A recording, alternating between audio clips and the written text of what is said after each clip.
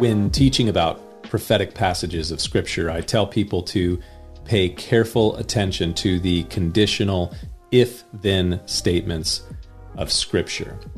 Since the beginning of last year, I've been studying and teaching through the book of Deuteronomy at the church that I pastor, and especially in the later chapters of Deuteronomy, you have a pretty good section of predictions of a conditional if-then sort.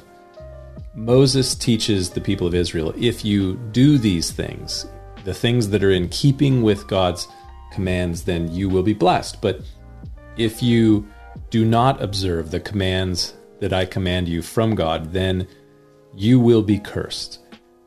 By the time that you get to the prophetic literature of the Old Testament, books like Isaiah, Jeremiah, Ezekiel, Obadiah, Micah, and so on, you see the prophets basically preaching the if-thens of Deuteronomy and making predictions based upon the interpretation of Moses' words.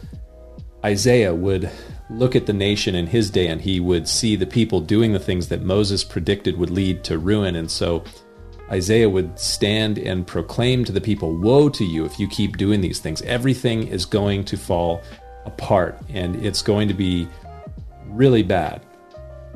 It's kind of like a top. Things can seem to be spinning along just fine, and then there's a little wobble, and all of a sudden there is a catastrophic fall, and you can see that there is this fall that's going to come, and you can seem to some to be like an amazing prophet if you just stand back and you say to that person, listen, if you keep doing this thing, then the fall is going to come, and you will think that you are doing just fine, but the fall is going to come suddenly and severely if you don't stop.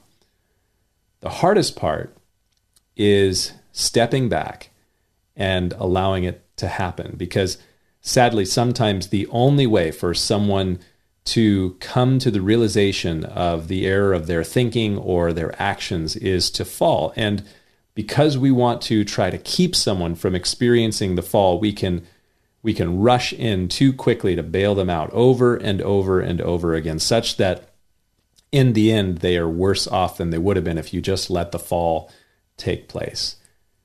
You don't have to be a prophet to see that there are a lot of people in our culture making decisions and moving in directions that are going to result in problems, a collision.